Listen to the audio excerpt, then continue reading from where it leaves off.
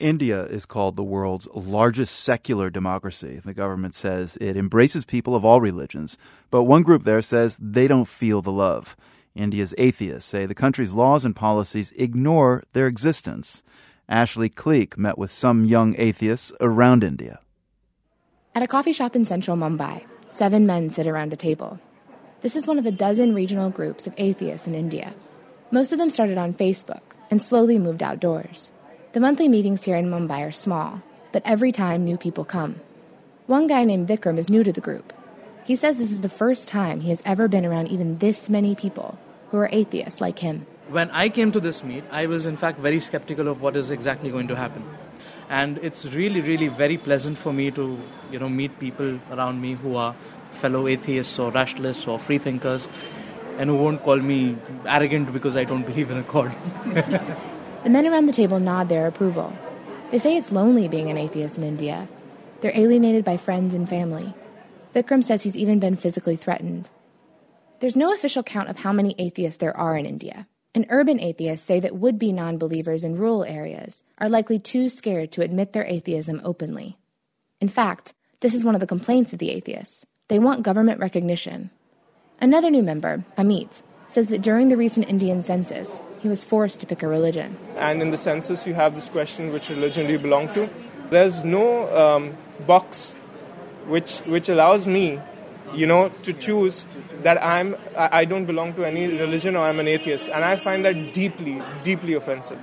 On any form, whether I go in for new employment, any municipal form that I fill out, there is no form where I can say atheist and not be questioned, what the hell have you written?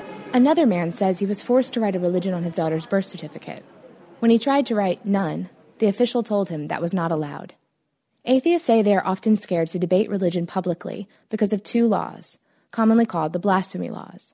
They're remnants of the British system and say a person can be fined or face jail time for maliciously attacking religion. And then there's the fact that India allows religion to dictate what would be civil functions in the West. So each religion has its own set of laws for issues like inheritance, marriage, and divorce. Muslims follow one set, Hindus another. Atheists must pick which one to follow. Atheist group member Vikram says it shouldn't be this way. In a country like India, where everyone has the right to choose their religion, everyone has the right to practice their own religion, I should have the right to reject every religion. And if I want to say it out aloud, yes, I should be allowed to. If I want to doubt somebody's God, yes, I should be allowed to. If I want to say that what you are thinking isn't correct, yes, I should be allowed to. That is what free speech is. In fact, India's first Prime Minister, Jawaharlal Nehru, was a vocal non-believer. He might have checked none for religion. But regardless of what's legal, shunning religion in India is culturally taboo. Many atheists say they're scared to tell their parents and continue going to temple and church to appease their families. They call the process of telling family and friends that you're an atheist coming out, like coming out as gay. Dolly, a 34-year-old IT executive in Bangalore, would know.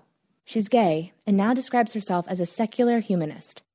Dolly was raised in a Christian family, but says her sexuality led her to question organized religion. So in the Bible, being a homosexual was like sin. So then I started questioning everything in the Bible. So it started with my sexuality and then started questioning about Christianity. Then it went to all the other religions. Dolly says her parents didn't accept either, her being gay or an atheist, and sent her to counseling and Christian retreats. Now, Dolly says, her family tacitly accepts her beliefs. But she still doesn't feel comfortable expressing her atheism widely. For now, though, the laws remain unchanged, and atheists, however many there may be, are a gathering presence online. For The World, I'm Ashley Cleek, in Mumbai, India.